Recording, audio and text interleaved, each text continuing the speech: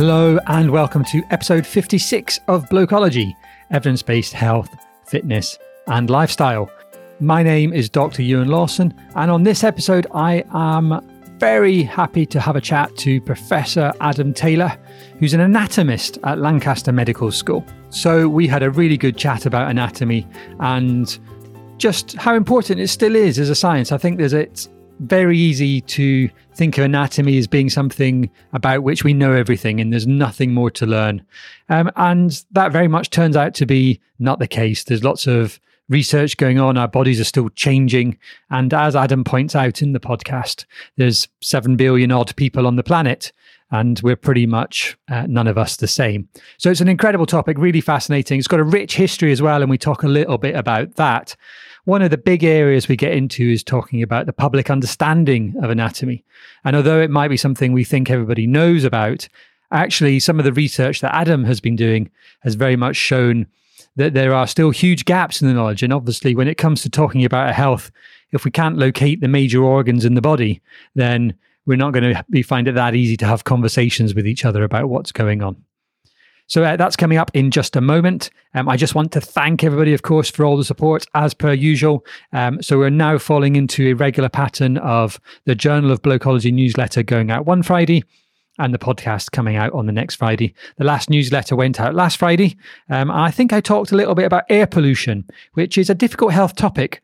And the reason I wanted to mention it was because it has just an incredible impact. And I was slightly embarrassed and shocked to realize as a doctor how little I had appreciated the impact in terms of deaths and premature mortality.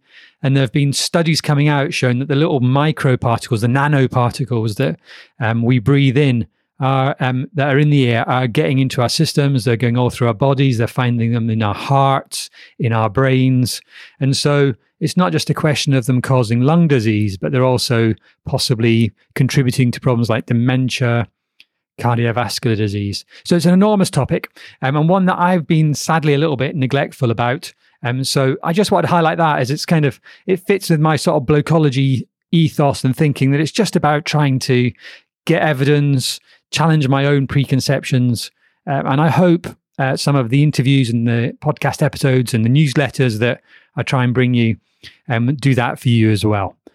So if you're interested in the newsletter, head over to blokology.io/journal and you can sign up for that, of course.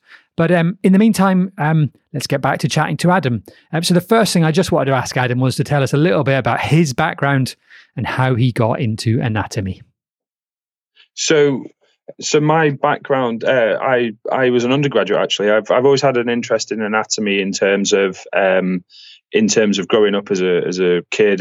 Sports. I played a lot of contact sports, non-contact sports, and I was always interested in how the body, copes with the stresses and strains we put into it, and then seeing colleagues breaking bones playing rugby and football and things like that.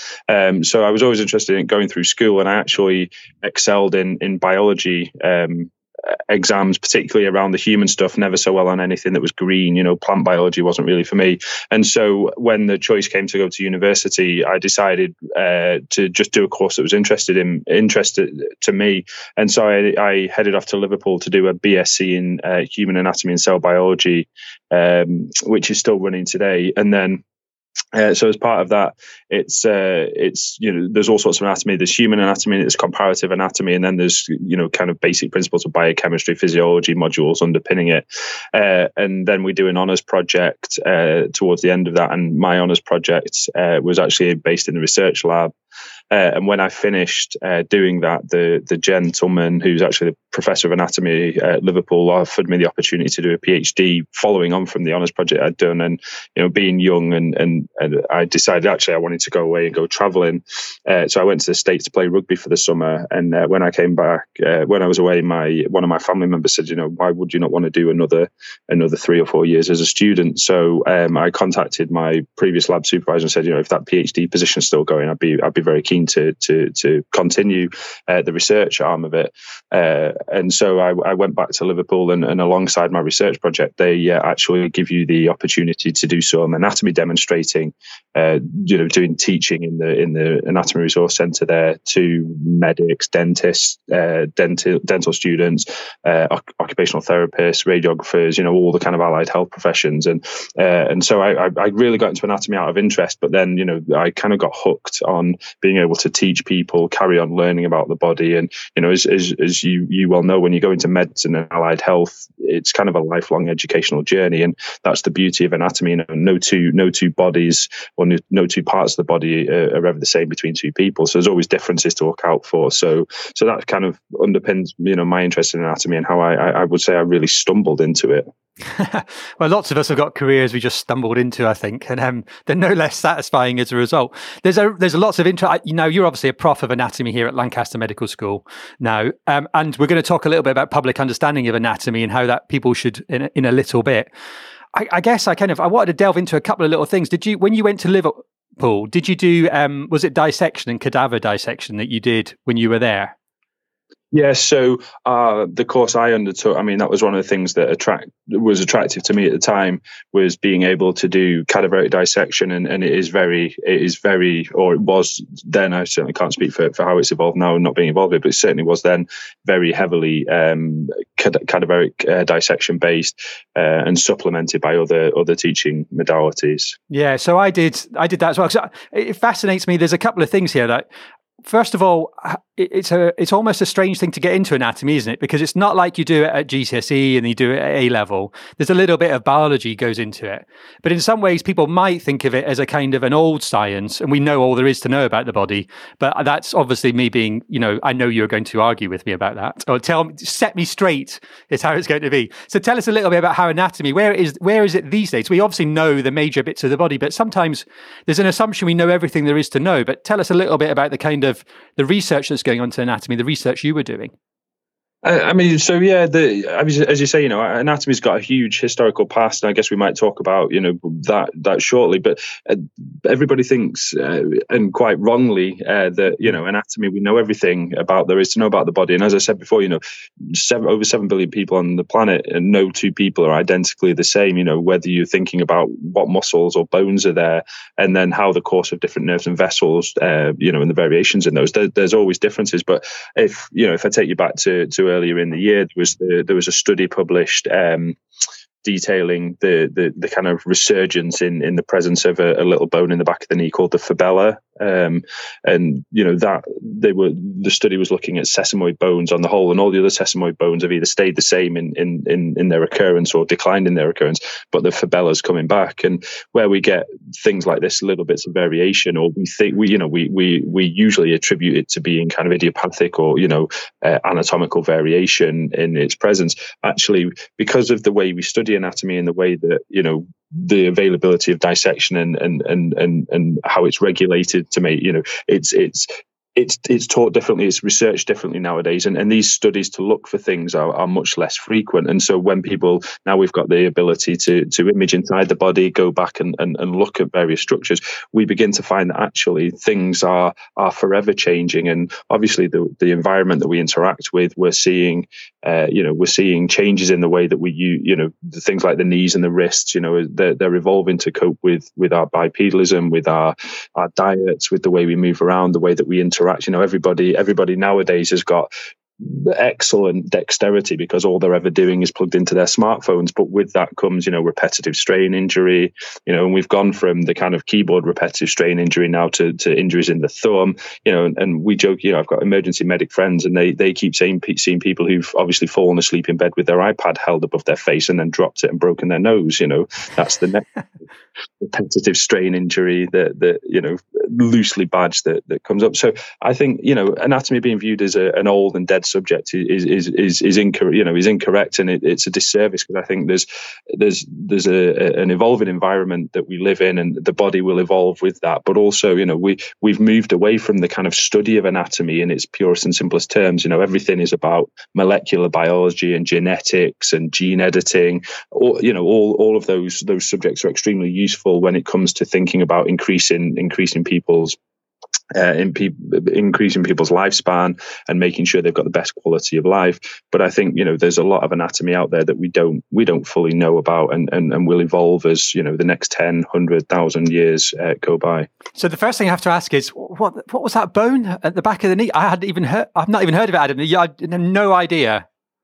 It's the fibella. So it's kind of, it depends where you get your sources from. What I would recommend and I can send you a link to it if you want to put the link out there as part of the podcast notes. For the fibella, it's a sesamoid bone running behind close to the popliteal fossa in the back of the knee, and it's increasing in its presence, and people are postulating as to why this may be, and there's some suggestion in the paper that it might be because of our increased size, that it's there to help deal with the load across the knee joint. And the interesting thing about that study was they looked at the presence of all the other sesamoid bones that we find in the small tendons of the hands and the feet, and they're not increasing in their presence, and it's really interesting. It was on various news outlets. It popped up as it ever does on things like the BBC and CNN and all the global kind of media outlets as something of interest. So and anatomy is not as dead as some people would make you believe. No, definitely not. We're all still alive and kicking, and while we've still got bodies, I'm sure there'll still be anatomy. The it reminds me of Vibar Cregan-Reid. I'm not sure if you read his book called Primate Change. And he was on the podcast a few months ago, and he talked a lot about, I summarized it by saying modern life is rubbish. There's this assumption that our bodies have got to about sort of 10, 12,000 years ago, agricultural revolution, and nothing has changed since. But his book's a really good expression of all the ways in which actually a lot of the diseases and disorders we have nowadays have been caused by the way that we now live our life compared to the hundreds of thousands of years before, since the agricultural revolution, since the industrial revolution. But that must be one example of an anatomical change then that has happened. Is there any other anatomical changes that have sort of one of the things might be feet, I suppose, wearing shoes. I'm sure, I'll be honest, I'm not an expert in the arches of the feet, but we know that the shape and the foot is highly varied depending on, even when you look across the globe at different populations and how they wear feet. And there was a whole thing, probably, I mean, you're quite heavy into your running, aren't you? You're a keen runner, how different types of footwear were better or worse for running, and the trainers or the sneakers that we wear are not particularly supportive in terms of running. And there's a multi-million, if not billion-pound industry looking at how best to support the feet. And there's little variations in so one of the other things that we talk about is a tendon in the forearm called palmaris longus. So go on, have you got one? Or I haven't got one. No, I'm evolutionarily more advanced, Adam. There you go, mate. So, well, read what you wanted to this one. I've got one in my right wrist, but not one in my left wrist. So you're hybrid. I don't know, but I guess for your readers, if they're interested in this tendon, what you need to do is put your thumb and your ring finger together, and then bend your wrist towards you, and you're looking for a thin rope-like tendon running across your wrist into your forearm. And if it's there, congratulations, or maybe commiserations. I don't know. It depends how you look at it. But if it's there, you're said to be less evolutionary. You're less evolved than your predecessors in evolution. As we think that tendon is involved in grip strength and gripping things. So when we used to use when we were brachiators and we used to swing through the trees, that would help us grip the branches better. But actually, studies suggest that by having or not having that tendon in your arm, it makes no difference whatsoever in your grip strength. And similarly, there's one in the back of the calf called plantaris, which is much harder to see. There's no test I can tell you to do to show that. And obviously we don't want to go around kind of sticking scalpels in people looking for it, but you can find it by ultrasound if you've got access to an ultrasound machine. That's similarly in the foot. And again, people think it links to when we used to pick things up with our feet. So those kind of things are disappearing. But as we see with the fibella, there's things coming back. And it's about this, interacting with this environment that we exist in. I've actually got it on the Blokology page and the About Me. I've got like a collection of random facts about me on the website there. And one of them is that I have no palmaris longus is my random fact. Because obviously it's one of those things as a medical student you find out about relatively quickly when you're doing your anatomy in year 1 and year 2. And quickly spotted I didn't have one of those. So thinking back to those days when I did anatomy, I did dissected bodies as well, and it was a kind of a real rite of passage for many medical students. Though I think the quality of the anatomical learning was very debatable, and that's something that you might be aware of. But the thing is, it is bound up in this incredible history doing anatomy and seeing the bodies there. And perhaps most people might have in their mind Burke and Hare, the kind of, stealing bodies. And I thought we'd just touch on the history briefly, because it's such a kind of it is such a rich story with anatomy, isn't it? And a rich history that's there. Yeah, I mean, you and I are both incredibly lucky to have benefited from dissection. These individuals who donate their bodies to enable medical students and anatomists like ourselves to be able to learn from them, and those bodies are an invaluable resource. And there's been programs on the TV recently demonstrating the journey that these individuals take and how the students interact with those bodies and things. And so the thing to say initially is that it's a valuable resource. It's a gift that keeps on giving. Anybody that donates their body to medical science, it really is an immense it's an immense donation, and the benefit that the learning that one or more often 6 or a dozen students can have from that one body will save countless lives going forward. But you're right, when you look into the history books, there's some people say there's a dark history, and Burke and Hare, for instance, are certainly the names that pop up time and time again when we think about the checkered history that anatomy has. But they're going back to their existence, and a long time before that, anatomy, as far as we know, has been studied since about the 1600 BC with the Egyptians. The surgical texts back from then, and they're very descriptive, but again they're based on the dissection of bodies. So this has gone on for years and years, and it was very much descriptive. And if you go, anybody that reads about it will find that actually factually they're about as inaccurate as they ever could be. They're talking about all these vessels and everything, including sweat, blood, tears, semen, all sorts of bodily fluids go back to the heart as a center point. And anatomy has been very much a learning subject as we go forward. And then, Burke and Hare, two rather checkered gentlemen who, were going round murdering people to use their bodies and sell them to the surgeons. And that's, that in their actions, set in motion a series of events that would put in place the legislation that would ensure that the supply of bodies for the training of the surgeons was appropriately regulated. And, we still adhere to those regulations today. Oh yeah, there's certainly very stringent regulations around that, isn't there? I know you have to deal with all the time. Yeah, you're absolutely right to draw attention to the wonderful gift, and I certainly didn't want to give the impression it wasn't valued of when people do donate their bodies to be post-mortem, to be cadaveric there for students. I think it perhaps highlights when you first get presented with it, it's quite overwhelming, that initial feeling of seeing a cadaver and having to work out how to start going about dissecting it. It's something that's ingrained in our consciousness.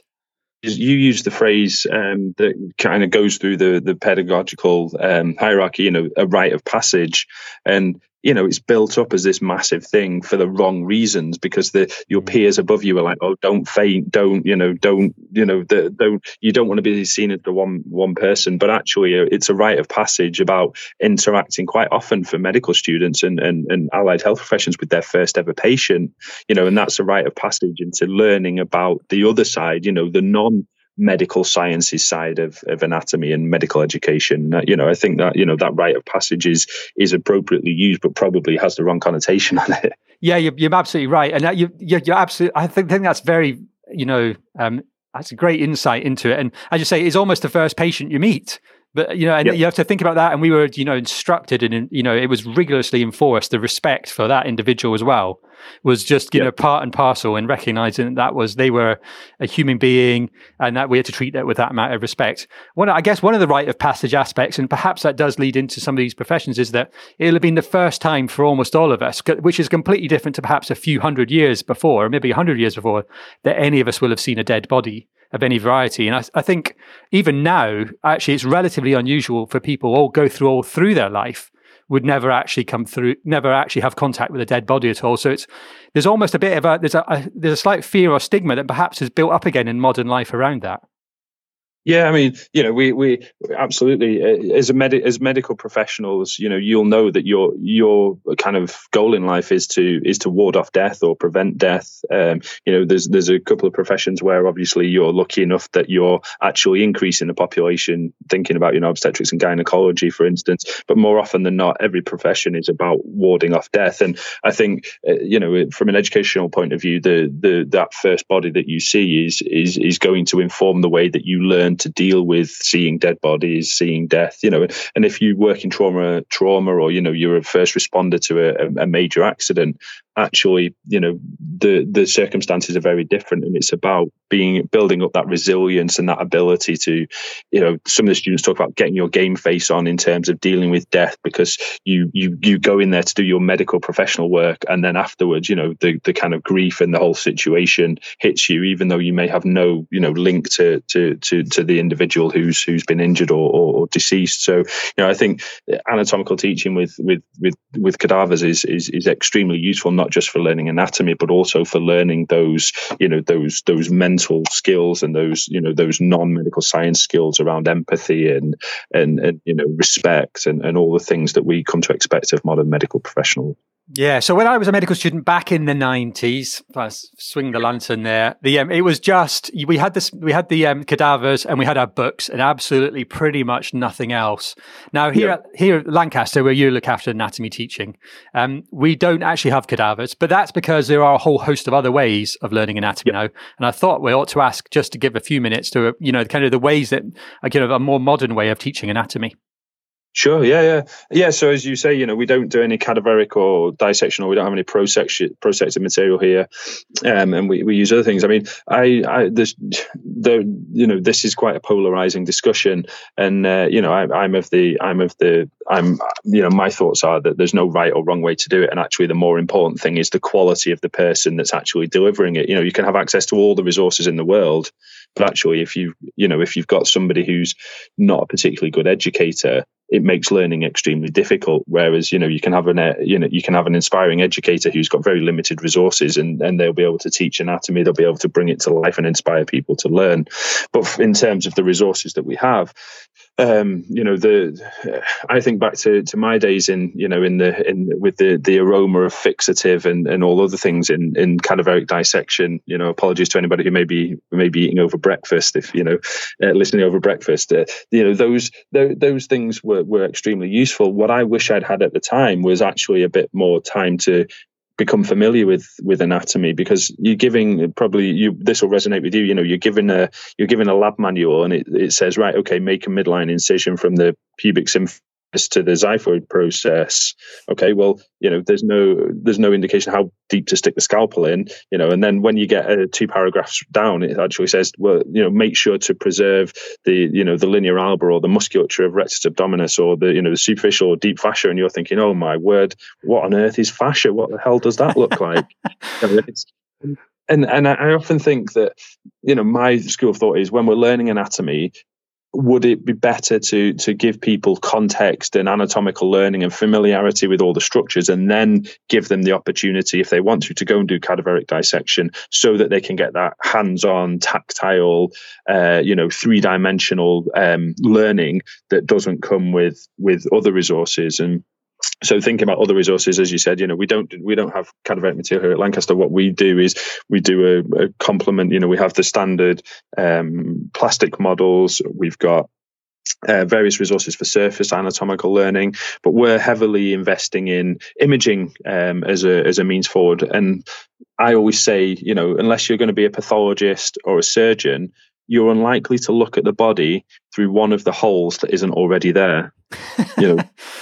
And so it's more important to be able to work out what you're looking at from the surface, or using X-rays, MR, CT, ultrasound, PET, whatever the latest imaging modality is. And so we use a combination of surface anatomy, interactive teaching, and then we've got technological advances. So here we use a lot of ultrasound teaching. We've got phantoms, and we let the students scan each other so that they can build up that moving 3D picture. And then we've got things like the anatomage table that we use for teaching as well. And one of the beauties of the anatomage table, when you're doing this. So for those of you that aren't familiar with it, and I'm sure many of you are, it's a virtual dissection table. So you've got a full body on there that's been CT'd, and then it's been color rendered, and you can basically virtually dissect it with your fingers. You can scroll up and down. I mean, one of the beauties is, as I refer back to the kind of instruction manuals that we have, when you get three points down and realize you've cut too deep,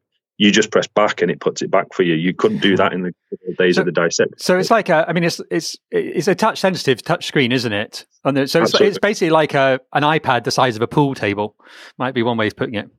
Yeah, I mean, I describe it as an operating table sized iPad. Yeah, and that's it. And so you can turn the body upside down, you can flip it back to front, you can cut through it in any direction, oblique, transverse, mid sagittal, wavy line if you want to move around structures, and then whatever structures remain in, you can orientate them, you can view them from 360 degrees round, and it really immerses you in it, within it. And as I say, you can build things up and down, and the beauty of this is you don't need a lab manual, because you can turn the labels on, and it, so you're trying to find the splenic artery and splenic vein, differentiate between the two. Well, you can label it up, or if you want to push your students, you can set up a spot exam with it and get them to work around it and figure things out. So, I'm trying to make sure our students know a reasonable amount to make them competent doctors about everything. If they want to be surgeons, then they'll get the opportunity, to learn that immersive,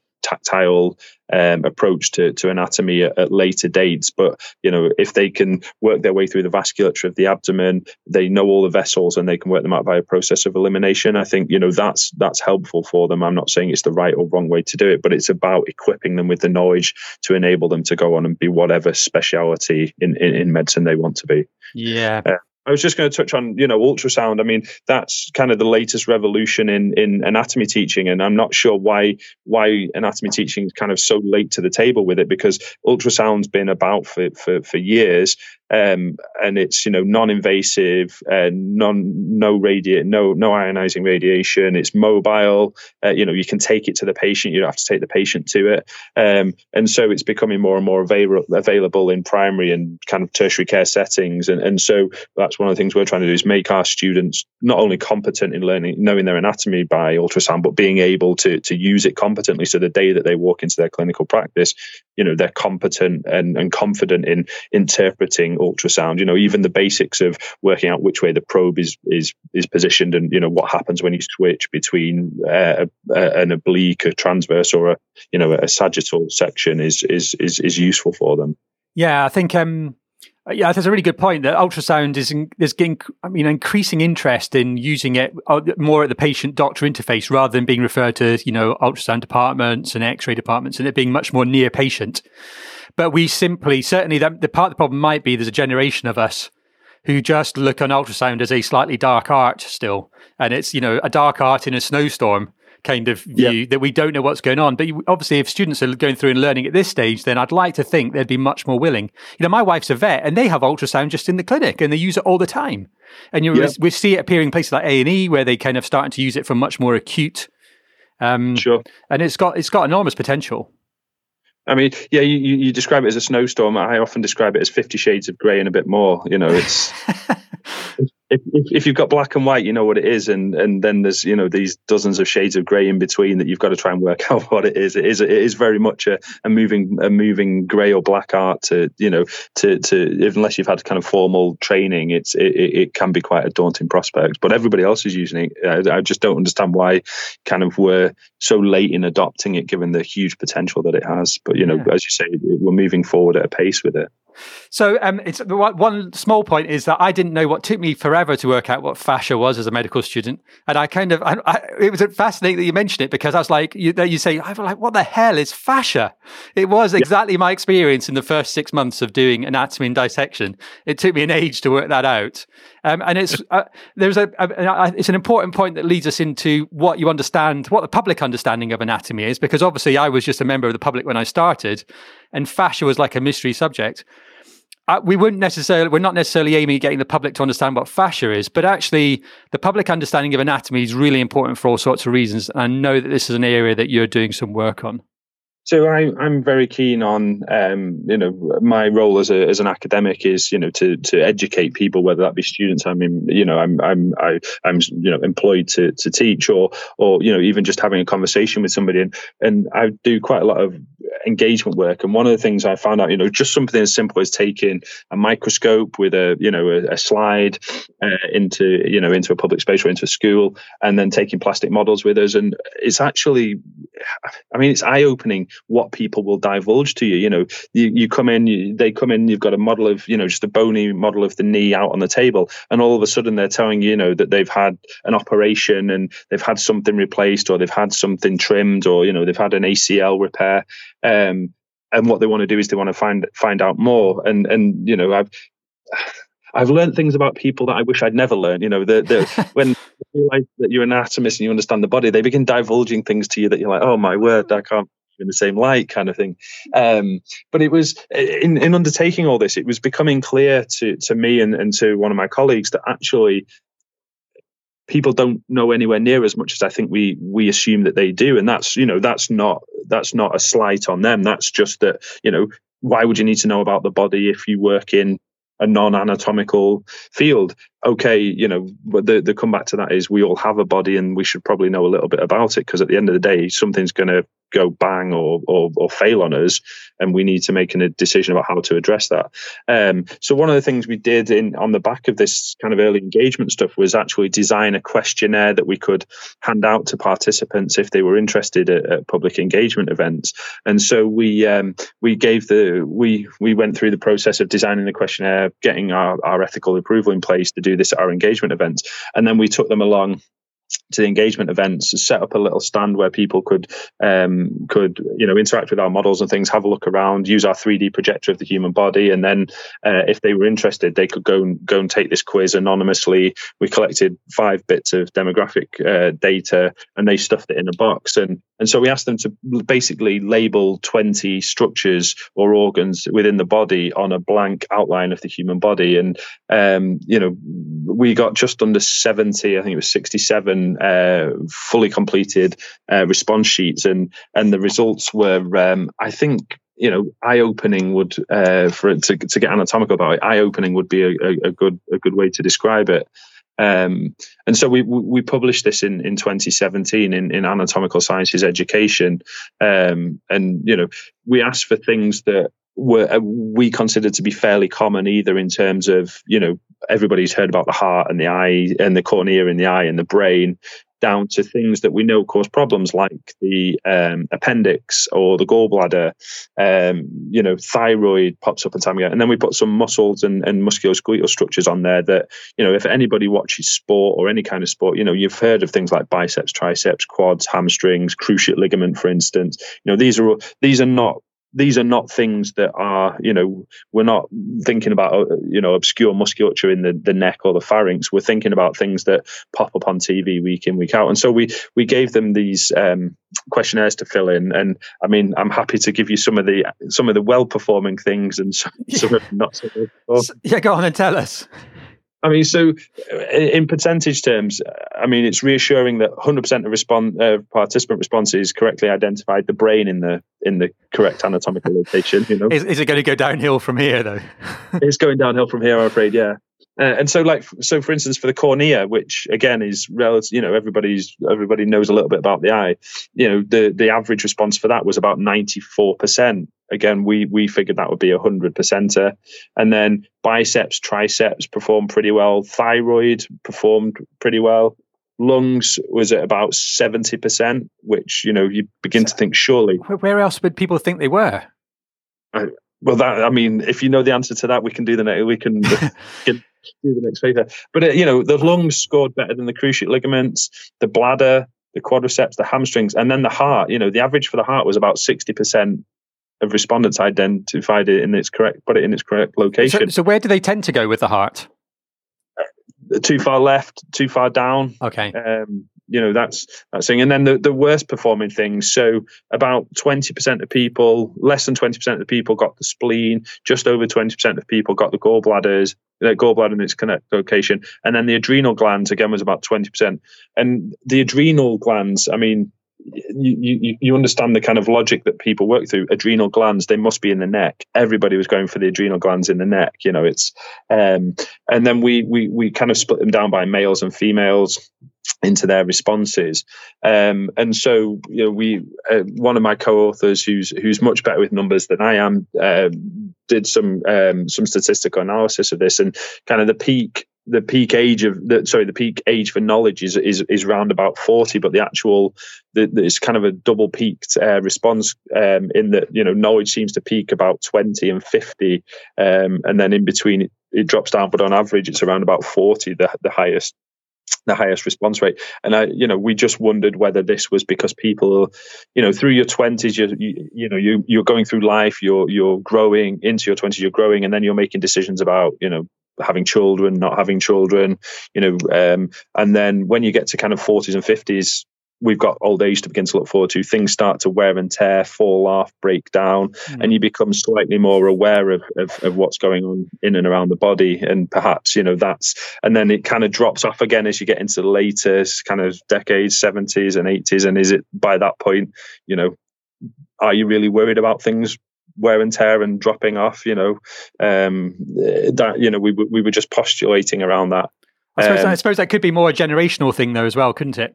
Those older ones at that point could have just had less exposure to that, ways to find out about that kind of thing in their earlier years. Absolutely. I mean, that was one of the things that everybody came back and said, with regards to what we were doing in these public engagement events. And they said, we wish we'd had access to this when we were at school, or, where can we go to get involved in more? And more anatomy teams at different institutions are doing more and more public engagement because there's a real demand for people to know more about their body. I mean, as I said before, we've all got one. We've all got to look after it. And everybody's got a story about a bit of their body that they want to tell, Adam, as you've already said. And it's the same as being a doctor, that people can't, but it's almost more of a safe space anatomy, because it seems sometimes it's a bit neutral, that kind of, I'm not surprised you get a lot of comments. I think this is an incredibly important area, because I've said this umpteen times in this podcast, there's a curse of knowledge problem, that we know where everything is, and you forget what you don't know. You forget what you didn't know before you started studying, before we were involved in these kind of professions. Yeah. And yet it's incredibly important when it comes to interacting with people that we're on the same sort of, we understand where each other is in terms of our level. So that we can speak to each other, have effective conversations. If as a doctor you're blithering on about someone's gallbladder, or it's a problem with their adrenal glands, and they haven't got they've got a really different view to you on where on earth they think those are, there's real potential for people to get really potentially get really misled and get the wrong idea. Sure. It's really important. And when it comes to any kind of health and fitness, perhaps anatomical science is maybe a really important gap for people to fill in. I mean, just go back to the study. We asked people if they'd one of the pieces of demographic info we asked was whether they'd visited a healthcare professional in the last 7 days. We didn't ask the reason why or which profession, but thinking, well, if you've gone to the GPs, if you're going to see your GP because you've got an issue, whatever that issue might be, surely you're going to go away and consult. You'll know this famous Dr. Google. Yeah. If you're going to go away and consult Dr. Google, surely you might fare slightly better in our quiz than those people who haven't consulted a professional in the last 7 days. And we found people scored no better had they had a healthcare appointment in the last 7 days, visited a healthcare professional in the last 7 days versus those that didn't. And so I think you're right. I think there's a communication block, or a misunderstanding of the understanding that we think people who don't use this knowledge and language on a day-to-day basis have. And I just wonder if we should be doing more to try and get things like basic anatomical learning into primary and high school curricula. I mean, it's all very well people knowing the difference between DNA and RNA, but realistically, is it going to help you when you've got, sharp stabbing pains radiating from your left arm into your neck? Probably not. But, would it help? Would it help to know that that's probably not a good sign to be kind of sitting around at home hoping it passes by itself, and actually it's linked probably to something problematic with your heart, and you should be on your way to A&E pronto. That I think there's education to be done on that, and that's something that we're moving forward with, and we've adapted this slightly, and I think you kindly sent out a link to the follow-up study that we've just done, which closed last Monday. So we adapted the original study. The reviewer 2, as usual, it's always reviewer 2. The original paper came back and said, this is very UK centric. And that's fine. Nobody's got funding to fly off to the States and I hand out a few questionnaires to get data. So we teamed up with a very generous and clever group of people from the University of Oxford called the Zooniverse, who have a citizen science platform. We put the study online. We expanded it slightly to incorporate a couple of additional organs and structures, so things like the prostate and the rectum, for instance, were added in, and try and get us a real global perspective on public understanding of anatomy, and so that closed last Monday, and we've now got the data for that, and I need probably about 2 solid weeks to flick through it all. But we've got people from the Arctic and Australia all the way down to places like Zambia and Zimbabwe that have answered it. I can tell you the mean age of participants was about 37 and a half years old, but that's the only data I've really been able to analyze. But I think that that's going to give us a similar message, and really enable us to make some kind of strong case for anatomical knowledge and how we might benefit from that. I think you may have seen the TV ad a couple of years ago. I think it's 23 years ago now, in 2016, from prostate cancer research. The kind of stereotypical young lad sits down with his dad who's about to go out golfing and says, we need to have a discussion. You get into that age where things might not be working so well. Adult nap time may not be so comfortable anymore. You need to go and get your prostate checked. And, his dad's kind of, looking as if to say, what on earth are you on about? And part of our kind of background reading into our study was, looking for data that suggested people don't know as much about their body as possibly would be helpful for them to do so. And, they surveyed about 2,000 men, and 50% of men didn't know where the prostate was. 17% were unaware that they had one, and only 8% actually knew the function. Well, prostate cancer kills one male about every 45 minutes. If you don't know that you've got a prostate, then how are you going to be looking out for the warning signs for it? So I think it's about helping people to look after their bodies and make informed decisions. And I think there's a lot of work to do on that. Yeah, the prostate one's interesting because we had an episode just recently all about the prostate, and I didn't actually cover it at all. But I was thinking it because I'd spoken to you at that time already, that I wonder how many people are listening and would actually be able to stick the proverbial pin in the map man on the prostate, which sounds painful, to be honest. It's not a great image, that. But that is that only, and so that's really interesting. You've given that 50% of blokes probably know where their prostate is. 17% would deny knowledge of having one. Yeah, which is quite worrying, isn't it? That certainly reduces your chance of taking action, I would suggest.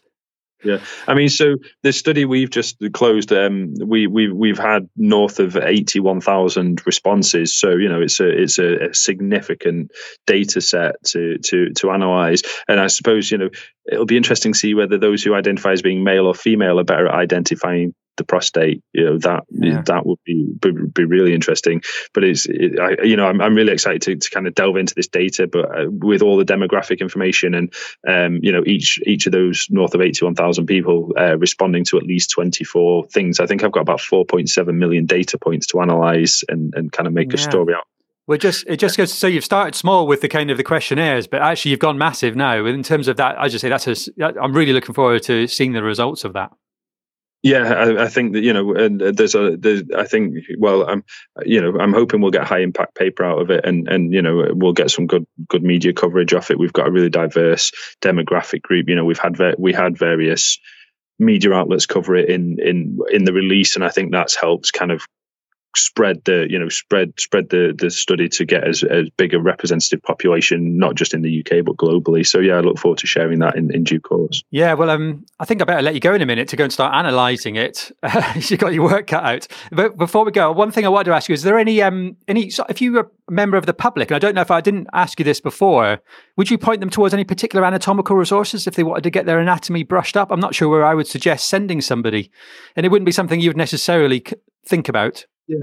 Yeah, I mean that's a really good question actually, and something that I don't have a definitive answer to, and I think this is one of the problems that we face going forwards in terms of educating people who want to know but don't have access to the resources, say members of the public. So there's two problems. There was a study out 2 weeks ago that identified that there is a global shortage of anatomists. Yes. So we can't get enough to fill the places to educate the healthcare professionals, and people who are, clinical education, etc. So getting people to do that, and then trying to find people who spend time educating the public. So that's one of the challenges. But the other thing is, if you've got no knowledge of anatomy, and no knowledge of the kind of context, the size, the scope, the scale, the relationship, it's difficult to point people to resources without having somebody who can give them input and guide them along the way. And we find this with medical students when they first come to learn. They're going away and they're looking at every resource possible on the internet, and they come back with 40 different versions of things, and then you have to say, well, is this a reputable source? Oh, well, I just clicked on the first 20 things that came up on Google or Yahoo or whatever, and so there aren't any resources that I would recommend, go away and buy this or go away and use that. There are various resources, web resources that pop up time and time again. But there's no one resource to say, this is a beginner's guide to. I mean, my child likes to learn about the body, and there's various books and things, but even in those inaccuracies and stuff. So it's, it is really difficult. I haven't got a one-liner that I can fix that with, I'm afraid. No, but that's a very good point, that actually they perhaps don't exist. It's also, I think that's Meno's paradox as well, isn't it? That actually, how do you learn about something that you don't know what you need to learn about? And that's why you need a teacher as well. And so that's that's what teachers are there for, isn't it? You can't just learn everything. There's maybe a case for something like a MOOC, a massive online open course or something related to, that could be your next project, Adam, after you've analysed all the data. Analyze the data and clone myself, yeah. Listen, Adam, I think we better wrap it up and let you crack on with all these tasks. Tell us a little bit more about where we can find out about your work and everything that you're doing. So as you know, I'm based at Lancaster University. I've got a profile page at the university that details what I'm up to in terms of research. If you want to read more about the online study that was just closed, please go to the zooniverse.org and look for Where Are My Body Organs. That was the study. You can't, I'm afraid, contribute to it now. It's closed for data collection. But if you want to learn a little bit more about why we're doing it, we had the paper out in Anatomical Sciences in 2017. What do the public know about anatomy in terms of an educational research paper. I'm on Twitter if you want to find out what I'm up to on a day-to-day basis. I don't recommend it. It's pretty boring, but if you're so inclined, my Twitter handle is Adatomy, ADATOMY. And yeah, look me up at Lancaster if you want to know more. Adam, that's been absolutely fabulous. We'll make sure we get links to all those. And you're obviously the perfectly named anatomist as well, being an Adam. Thank you so much for taking the time. Thanks for having me, Ewan. All the best, mate. Okay, well, thanks for listening. You can find the full show notes at www.blocology.io.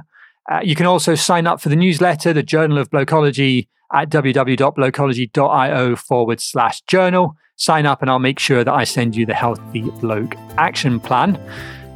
It would be enormously helpful if you've enjoyed the show, if you've got anything out of it, if you could pop over to Apple Podcasts and leave a review or just leave a rating. That would be incredibly helpful. And any feedback is very welcome. And so you can leave comments, send email, or make contact via Twitter, Facebook, and the usual social media channels, all of which can be found at blocology.io. Thanks again.